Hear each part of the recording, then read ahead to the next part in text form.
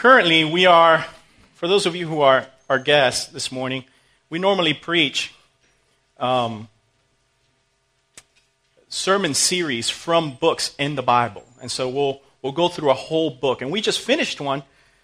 About 2 weeks ago, we finished the book of James. And we spent 5 months in the book of James. And we're about to start a new one. And Al will be starting that series soon. We're going to be starting in the book of Nehemiah. Okay? So we're going back to the Old Testament. That's a great thing. But I was asked to preach on Luke 19, 1 through 10. And this is the story of Zacchaeus. And if you guys remember, maybe from being in church or the years you've been in church, or even from children's ministry if you grew up in the church, Zacchaeus was a wee little man. A wee little man was he. And it occurred to me this week as I was preparing for this message, and I was wondering, is there conspiracy going on? Is there a reason why Corey and Al chose this text for me to preach? Maybe we should have had Jason preach it last week. But it is actually a wonderful story. It is a great story. And so before we actually get into the story, I want to give you guys an illustration that's going to help us, and it's going to drive the text for us. It's going to drive the reason why this story is here in Luke 19. There's an illustration, and in this illustration, there's a question, and this question is going to drive this whole text. And it's a story. And so when you come to a biblical narrative, what we do is we read the narrative, and we go through the story. And at the end of the story, there is a main point. There is a main reason why this story is here in Luke 19. And for that, let me give you the illustration. The illustration is actually in Luke 18. Just, you turn your page. And there we see the story of the rich young ruler. And this story is very simple. I mean, some of us have heard the story. Jesus is passing by, and this rich young ruler comes up to him and says, "Good teacher, how do I obtain eternal life?" And this is a wealthy man, young man, probably a good-looking guy, probably a tall guy. And so very successful, and he comes to the Lord and he says that. And then the Lord tells him, well, you know what the law is, right? You know what to do. And he says, well, I've done it. I've kept it. I've done it all. And then Jesus says, you lack one thing. Sell all your possessions and give to the poor. And all of a sudden, this young man, just saddened by the news of what Jesus was asking of him, he just left. And Jesus was sad. And Jesus looks at his disciples and he says to them, I tell you that it's hard for how difficult it is for those who have wealth to enter the kingdom of God. And then he says, it is easier for a camel to go through the eye of a needle than for a rich person to enter the kingdom of God. And all of a sudden his disciples are like, wow, what do you mean? This guy? What are you saying, Jesus? And they ask the question, then who can be saved? And so that's the question that's going to drive our text this morning. Who can be saved? You see, what the disciples were really asking is, if this young, tall, successful man who has come looking for you and has kept the law can't be saved, then who can? Can a camel really go through the eye of a needle? Who can be saved? And my friends, many times we find ourselves in unbelief, asking the very similar question. You see, we look around at our family members and we look around at our friends that are lost and we ask, Lord, how can they be saved? And so we live our lives in unbelief. We live our lives discouraged, many times either literally discouraged or practically believing that they can't be saved. What's the use of me talking to them about the gospel if they're lost and they can't be saved? Well, this morning, we come to this text, and in the very next chapter, in chapter 19, we are going to see this wonderful story, and we will receive the answer of this question: who can be saved? But not only will we get an answer, we're going to get an illustration from Jesus. And so let's read this wonderful narrative. And I'm going to read it quickly for you guys. It says, Luke 19:1. He entered Jericho, speaking of Jesus, and was passing through. And there was a man named Zacchaeus. He was a chief tax collector and was rich. And he was seeking to see who Jesus was. But on account of the crowd, he could not, because he was small of stature. So he ran on ahead and climbed up into a sycamore tree to see him, for he was about to pass that way. And when Jesus came to the place, he looked up and said to him, Zacchaeus, hurry and come down, for I must stay at your house today. So he hurried and came down and received him joyfully. And when they saw it, they all grumbled. He has gone in to be the guest of a man who is a sinner. And Zacchaeus stood and said to the Lord, Behold, Lord, the half of my goods I give to the poor. And if I have defrauded anyone of anything, I restore it fourfold.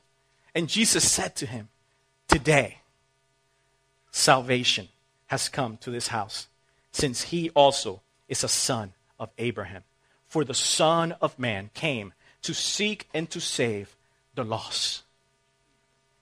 And so we are going to go through this story. And the first thing that Luke shows us is we're going to go through scenes, like if we were watching a movie. In the first scene, we are going to be introduced to the lost sinner, Zacchaeus. Let's meet the sinner. Look at verse 1. He entered Jericho and was passing through, speaking of Jesus. And there was a man named Zacchaeus. Stop right there. So what we see is we see that into this little paradise, as it was called, the city of Jericho, enters Jesus with this massive accumulating crowd. And he comes into this crossroads city, a city that's 15 miles northeast of Jerusalem. A city that is strategically located as a great trade center. And such a city would have many, many tax collectors. And so we are introduced to one. And here he is. The man's name was Zacchaeus. Now it's interesting that his name is Zacchaeus because, you see, Zacchaeus has a meaning. The name Zacchaeus has a meaning. And we can see from the meaning of his name that his mom and his dad had good intentions. They wanted good things for their son. All we have to do is look at his name. His name means, are you ready for this? It means clean. It means innocent. It means pure and righteous. Nice try. I guess things didn't really go the way his parents intended them to go. And this man defiled the intent of his parents, and he becomes unclean, guilty, impure, and unrighteous. And so now the story identifies Zacchaeus not just as a tax collector, but he is identified as a chief tax collector. In other words, he owns his own tax franchise.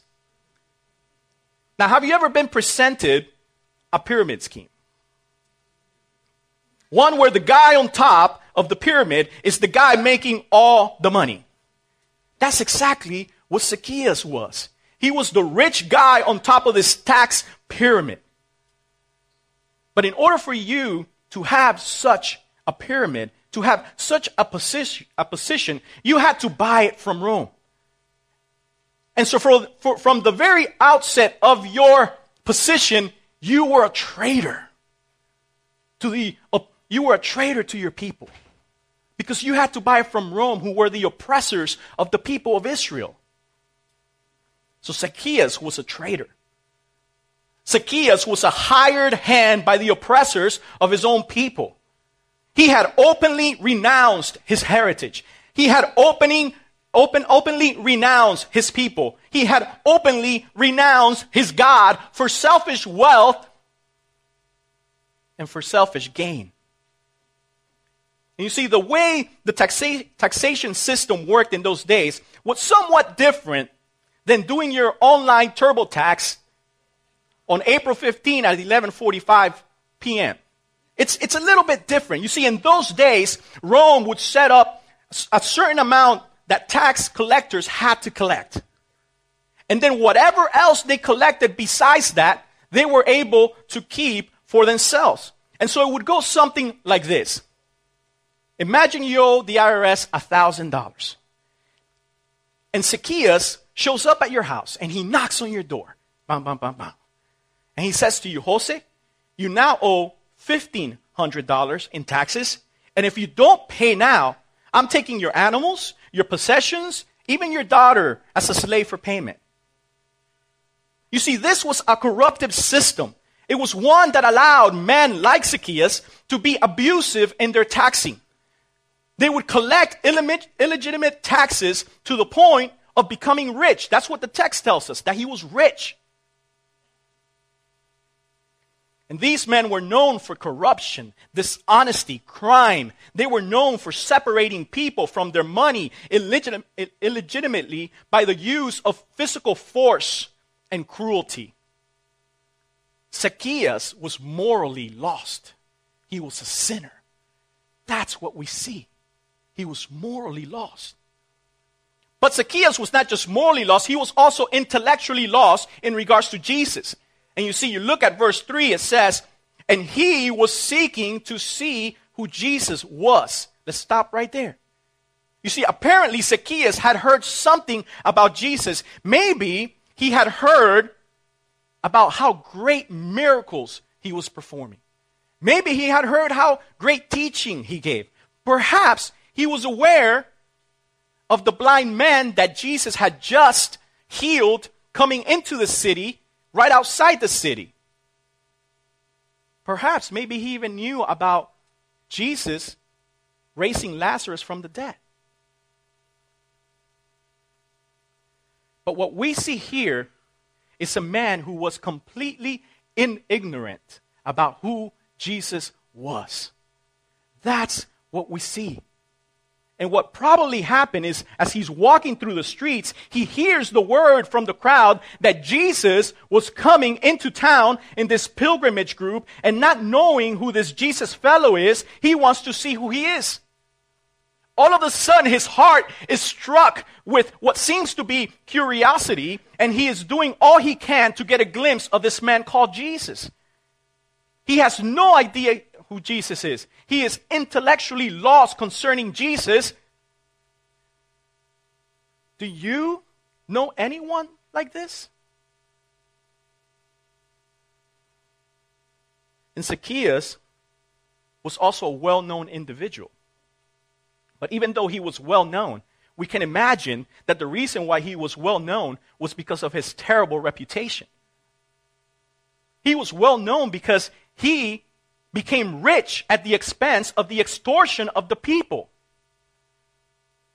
But we don't have to go far with our imagination, because the text tells us in verse 7 what the crowd thought about Zacchaeus. They say this: he has gone in to be the guest of a man, speaking of Jesus, and then they speak of Zacchaeus, who is a sinner. That's what the crowd thought of Zacchaeus. Who is a sinner. And you see, this category is not simply a commentary on his personal life or simply a commentary on his character. But what the crowd is doing for us is they're giving us a statement of the category in which this man belongs. He is in the category of those that you don't go near. because if you go near, you become defiled, just like him. He is in the category of the despised by all, the unwanted. He is outside the pale of social contact. He is in the category of the outcasts who are not allowed to come into the synagogue. And no one can come near him without themselves being defiled. You see, church, you know who he is? He is the family member we stopped talking to years ago. The one we avoid in family get-togethers. He is the loud next-door neighbor who's always drinking and screaming at his kids and whom we avoid in our way in and out of the house. He is the boy, crazy teenage girl we don't want our daughter to talk to. He is the kind of person we prefer not to come into our church because he and his girlfriend are living together and they do drugs and they are just ungodly.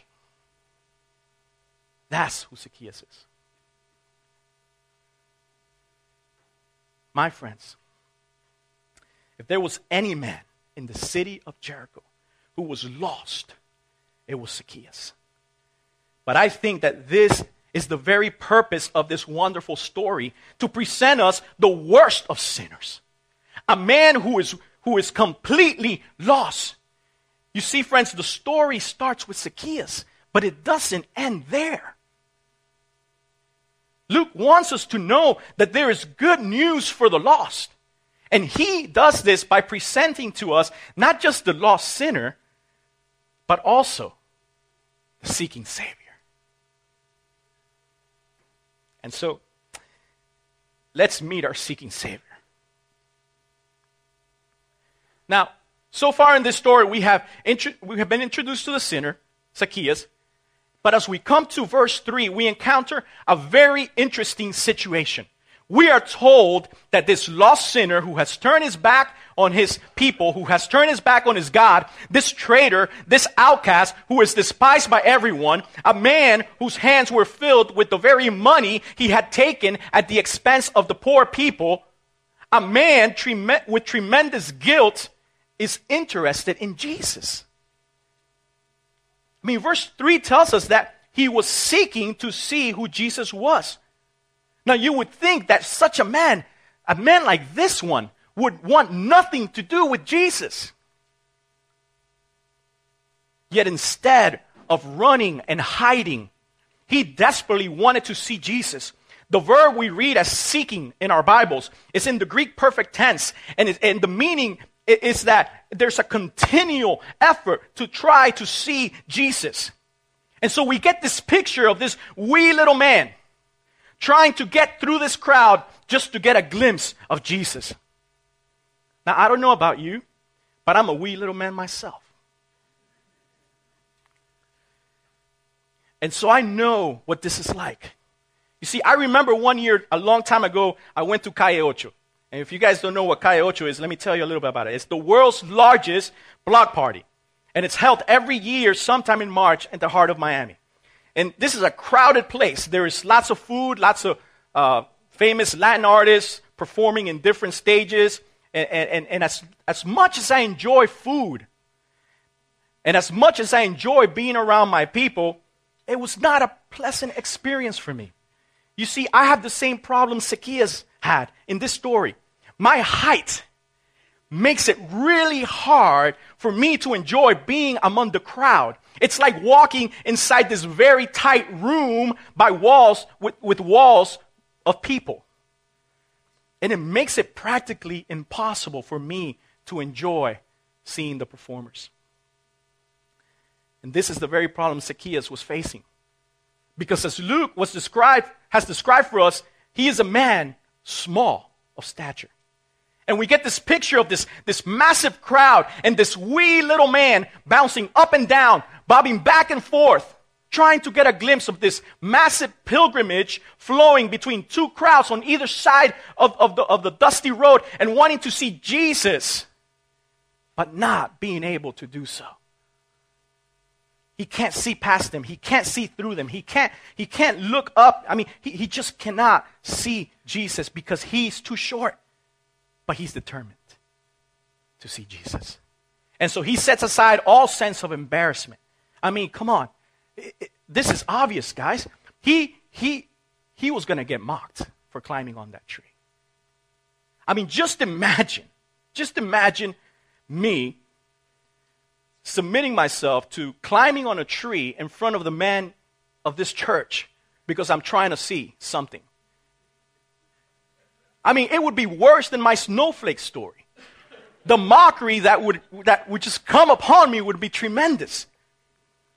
But the mockery that I would submit myself to would be nothing compared to the mockery that Zacchaeus was about to receive.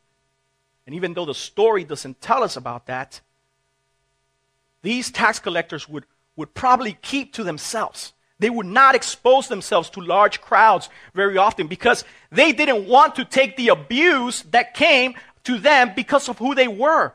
But he sets all aside. He ceases to be self-protective. He ceases to be self-conscious, and as he normally is. And he comes and he runs and he ceases to be this low-profile kind of existence. And he determines that he's going to see Jesus. So what does he do? Look at verse 4. It says, so he ran on ahead and climbed up into a sycamore tree to see him, for he was about to pass that way. He runs, guys. He runs to get ahead of the crowd. He climbs up into sycamore tree in order to see Jesus, who was about to pass. You see, he knew the route through the street up the hill to Jerusalem. He knew exactly the path that Jesus would go. So he ran ahead of where Jesus was, ahead of the crowd, and got beyond the crowd. And he found this sycamore tree, which is a low tree, big trunks, big branches, low to the ground, the kind of tree that I would be able to climb. Okay? And so Zacchaeus was able to get up above the crowd, up in the tree, and perch himself in those branches. And he sits there waiting for Jesus to pass by. Now, I said at the beginning of this point that this was an interesting situation.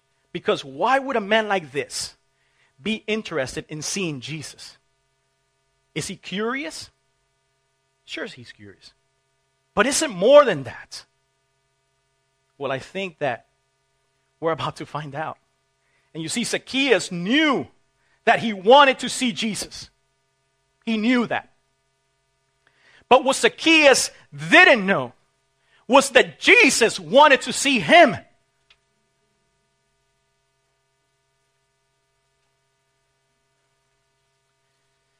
And so let's meet our seeking Savior. Verse 5. And when Jesus came to the place, he looked up and said to him, Zacchaeus, hurry and come down, for I must stay at your house today. You see, this story turns from the interesting to the unthinkable. This verse tells us that Jesus stopped right underneath the sycamore tree. Zacchaeus assumed that he was just going to get a view of Jesus. That's all he wanted. All he wanted was to be able to see who he was. But he had no idea that Jesus was going to stop.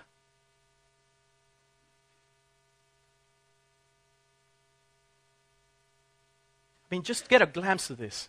There's crowds, they're screaming, they're shouting, they're pressing on. Everybody's just wild. They're pressing on to try to get a glimpse of Jesus. Everybody wants to be around Jesus.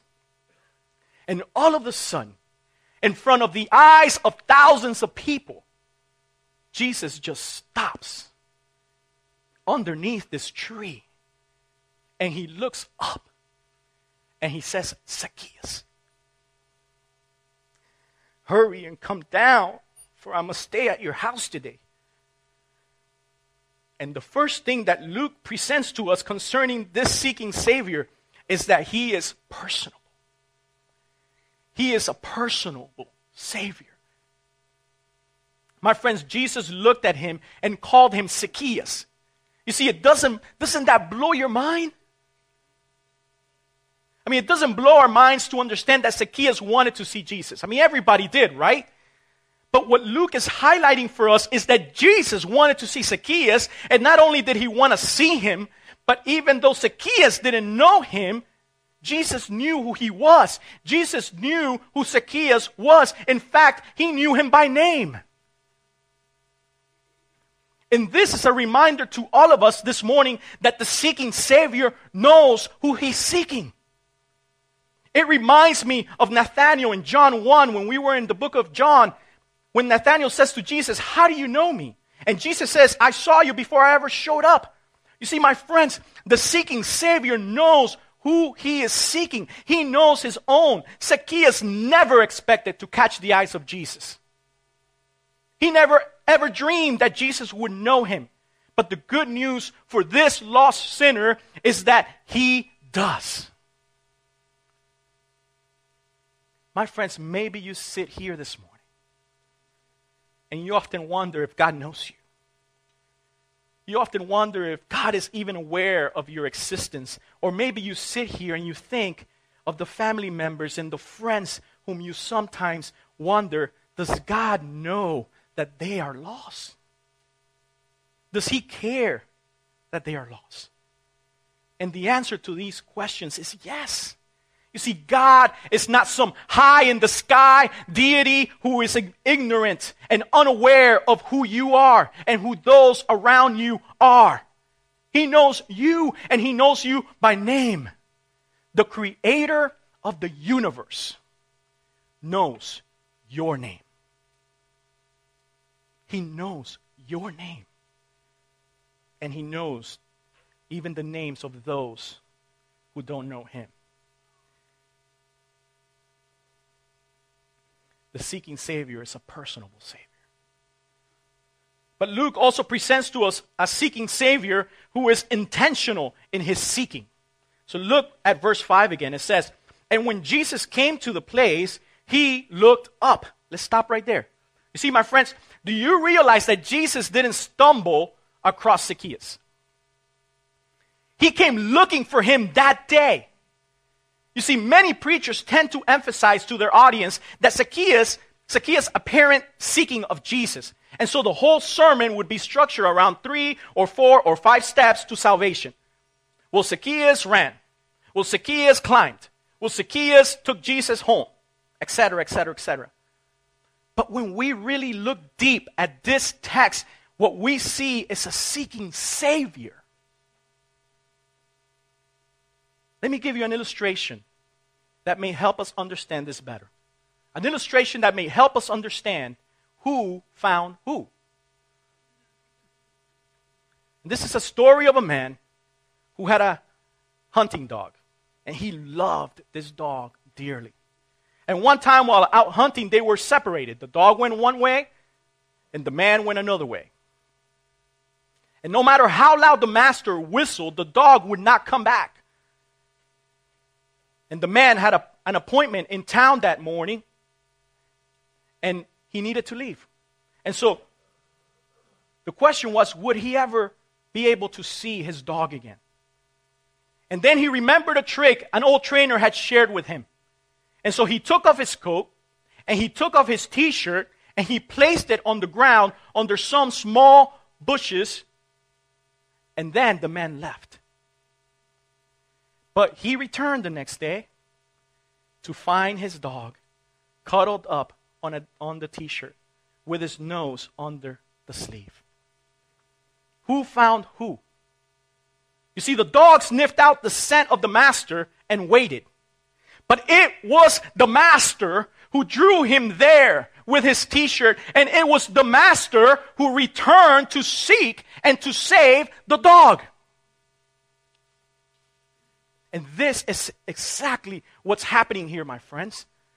This story is not about the initiative of the sinner, but about the initiative of the Savior. Zacchaeus didn't even know who Jesus was, but Jesus knew him. While Zacchaeus climbed a tree just to catch a glimpse of Jesus in the crowd, the Savior had already planned to stay at his house.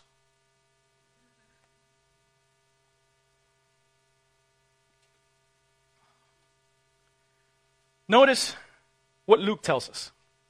When Jesus came to the place, Okay, the NIV version tells us when Jesus came to the spot. Note that Luke doesn't say when Jesus saw Zacchaeus on the tree.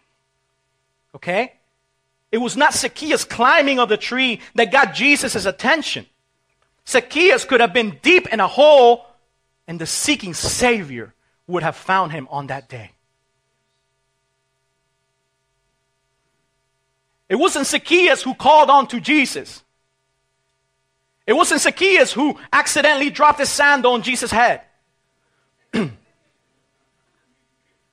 What Luke does tell us is that Jesus stopped exactly where he had planned to stop.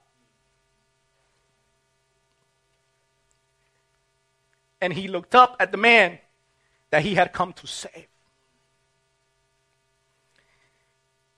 This is not the only thing that Luke shows us regarding the intentionality of the Savior. But as we keep reading verse 5, we are told that after Jesus looked up at Zacchaeus and calls him by name, he says to him, Zacchaeus, hurry and come down, for I must stay at your house today. Now we need to kind of take our time and just put this apart a little bit. Hurry and come down. That's an imperative. It calls for immediate action, no delay. Why? Why? Why does it call for immediate action? For today. Listen, guys. God not only knows who he will save, he knows when he will save them, and he knows where he will save them. I must stay at your house today. Well, who said? Who determined that?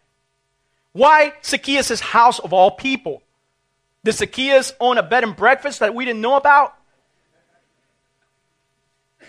No. What this story is showing us is that our Lord had a divinely ordained appointment with this man. I must stay. It is not a request. It is not a suggestion. It is an imperative, a mandate. Jesus was saying, I'm coming. I must come. This is the reason why that morning Zacchaeus had a burned curiosity in his heart to see Jesus. This is the reason why he ran ahead of the crowd to see Jesus. This is the reason why he climbed on that tree to see Jesus. Not because of his initiative, but because of God, the seeking Savior, who had drawn him on that day, at this time, to this place, so that Jesus could look up to him and call him by name and tell him, today is the day that I had planned even before the foundations of the earth. Church, do you realize that the day you met Jesus, he already knew who you were? And he had intentionally planned that day to be the day he stayed at your house. For some of you, that day may be today. And this story shows us what Jesus staying at your house looks like. But before we see that, I wanted us to look at the crowd's reaction to Jesus' command to Zacchaeus. Because as we look at their reaction, we find out that he is an impartial Savior. Look with me at verse 7. It says, and when they saw it, they all grumbled. He has gone in to be the guest of a man who is a sinner. And the reaction of the crowd is very predictable. I mean, both the religious elite and the common people looked down upon Zacchaeus. And so when they heard this, they all began to grumble. How could this be? No self-respecting Jew would ever expose himself to such severe pollution by staying at the house of the chief administrator of taxes. I mean, this is the most corrupt of all tax collectors. And then to eat a meal with him? Come on. To sleep at his house? This is absolute outrage. As we have seen, according to the crowd, Zacchaeus is under the category of the wretched, the rejected, the category of those people who are unclean and untouchable. But Luke presents to us a seeking Savior who is impartial to the lost sinner. Unlike the crowd and unlike us, Jesus doesn't judge the way we do. Isn't that good news? Isn't it good news that he doesn't care what the crowd thinks? He is not detoured from his seeking by the crowd's grumbling. We need to understand that there is no lost sinner who is outside of the reach of the seeking Savior. Even those who seem unreachable, even the family member who mocks you every Christmas. Even the husband who left his family for another woman. Even the teenager addicted to pornography. And yes, even the thug who is angry at the world and wants to hurt people. Jesus is impartial with those he seeks. His mercy can find even the worst of sinners. Where sin abounds, his grace abounds even greater. That's the reason we sit here this morning. Because he found us in our worst.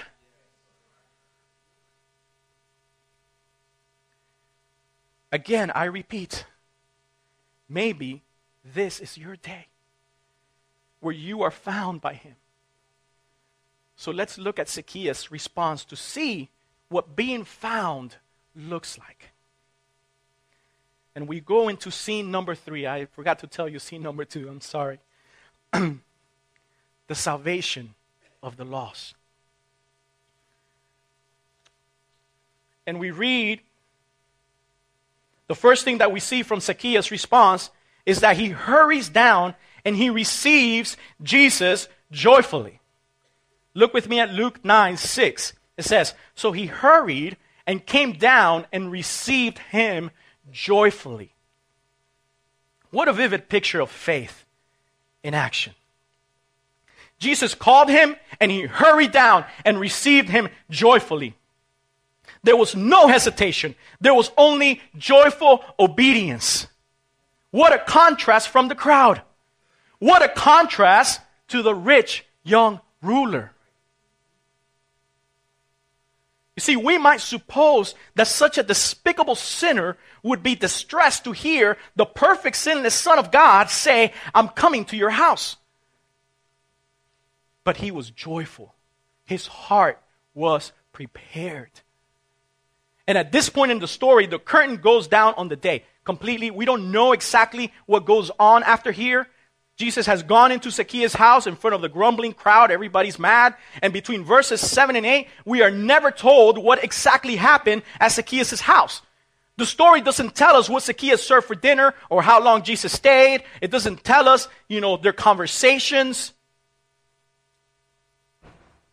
But what is evident in what Zacchaeus says next is that not only had he received Jesus joyfully into his home, but he had also received him joyfully into his heart as Lord.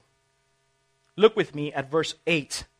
It says, and Zacchaeus stood and said to the Lord, behold, Lord. Look, Lord. He stood up and he said, look, Lord. This is an affirmation acknowledging Jesus as his Lord, confessing him as his own master. Church, you know what I love about this? I love about this is the fact that there is no 4 or 5 point step plan of salvation or any prefabricated prayers that can guarantee the salvation of Zacchaeus' soul here.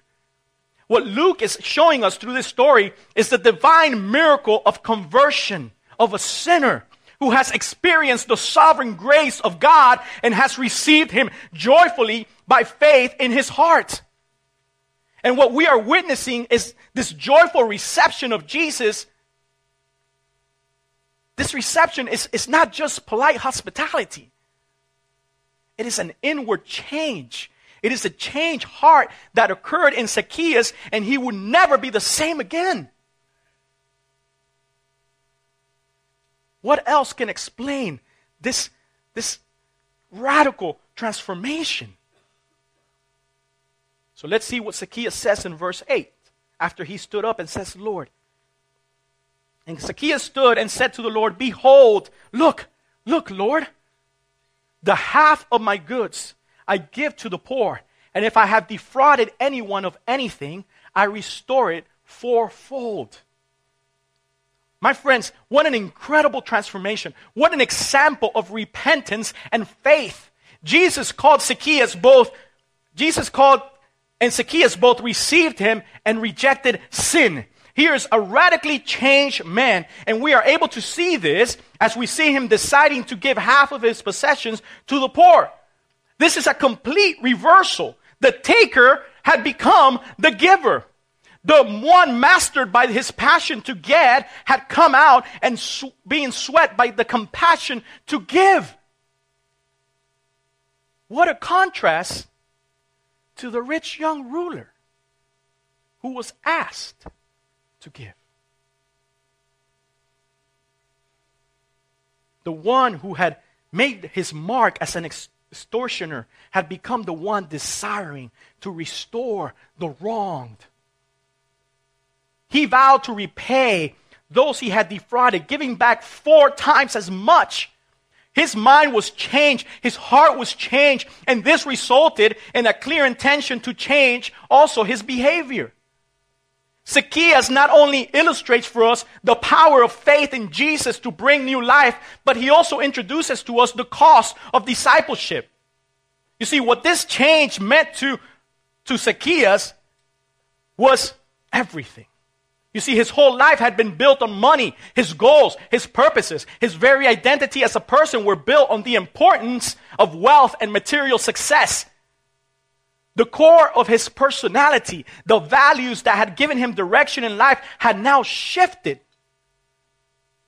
And without hesitation, without making sure his bank account is up to date, without Jesus even saying a word, he stands up and he gives evidence of genuine faith.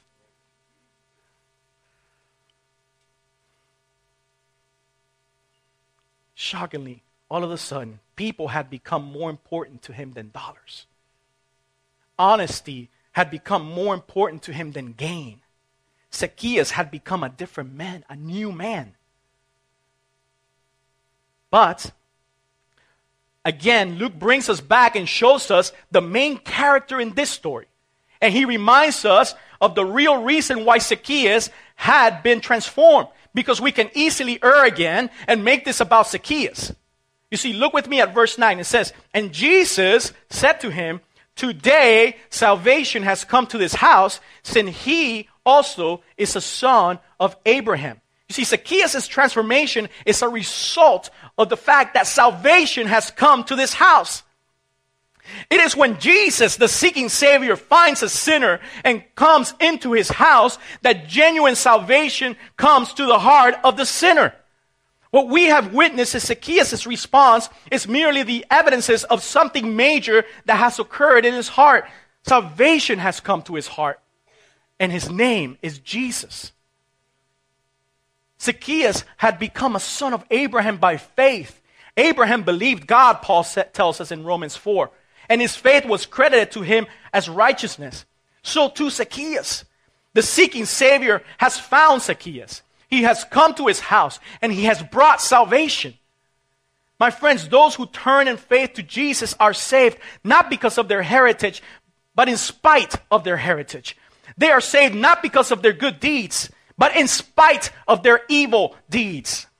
They are saved not because they sought Jesus out, but because Jesus is seeking them.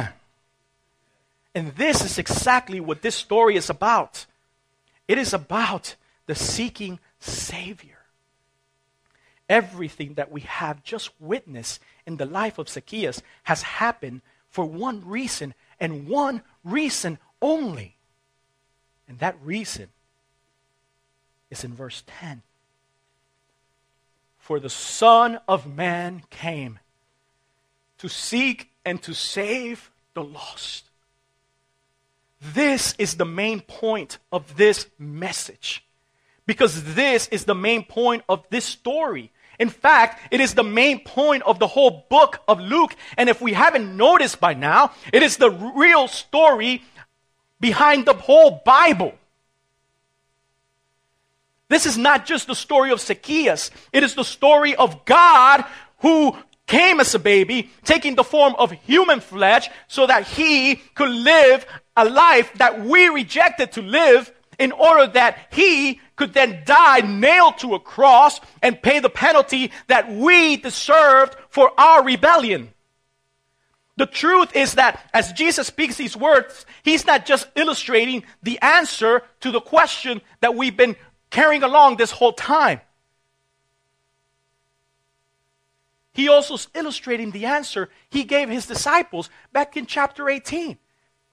When he responded to them, he said to them, what is impossible with man is possible with God.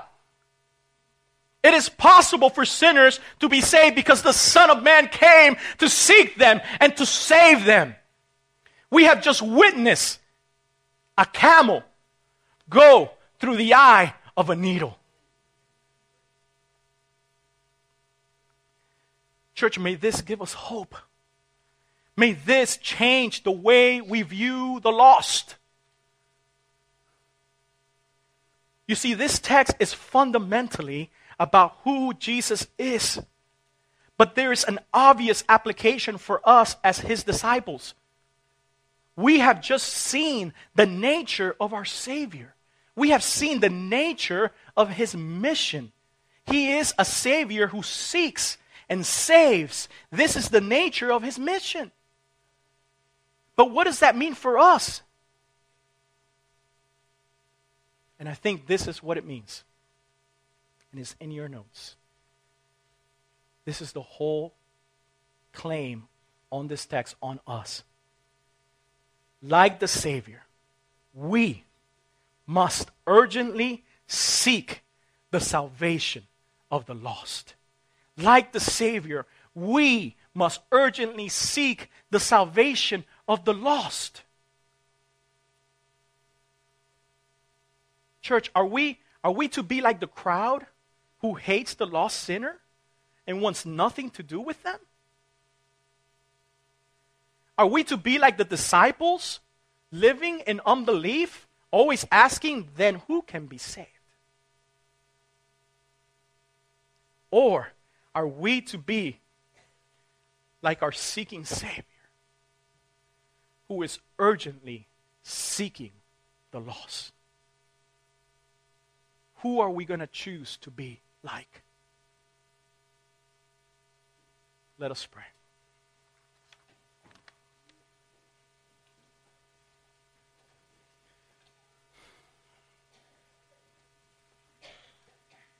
Father, we rejoice this morning as we are reminded, Lord, that you are a seeking Savior, as we are reminded that by your own initiative, you sent your Son to seek us out. The day that I was at the beach, the day that people here were at work or at home, and someone came and spoke the gospel to us, and someone invited us to come to church, that was your plan, Lord. That was your initiative. You were seeking us. And Father, I thank you so much, because we would have never seeked you. We despised you. But you loved us. And so, Father, we just pray that these truths would burn in our hearts as we look at the lost around us. We have family members that are lost. We have friends that are lost. We have people we don't know, we see every day, that are lost.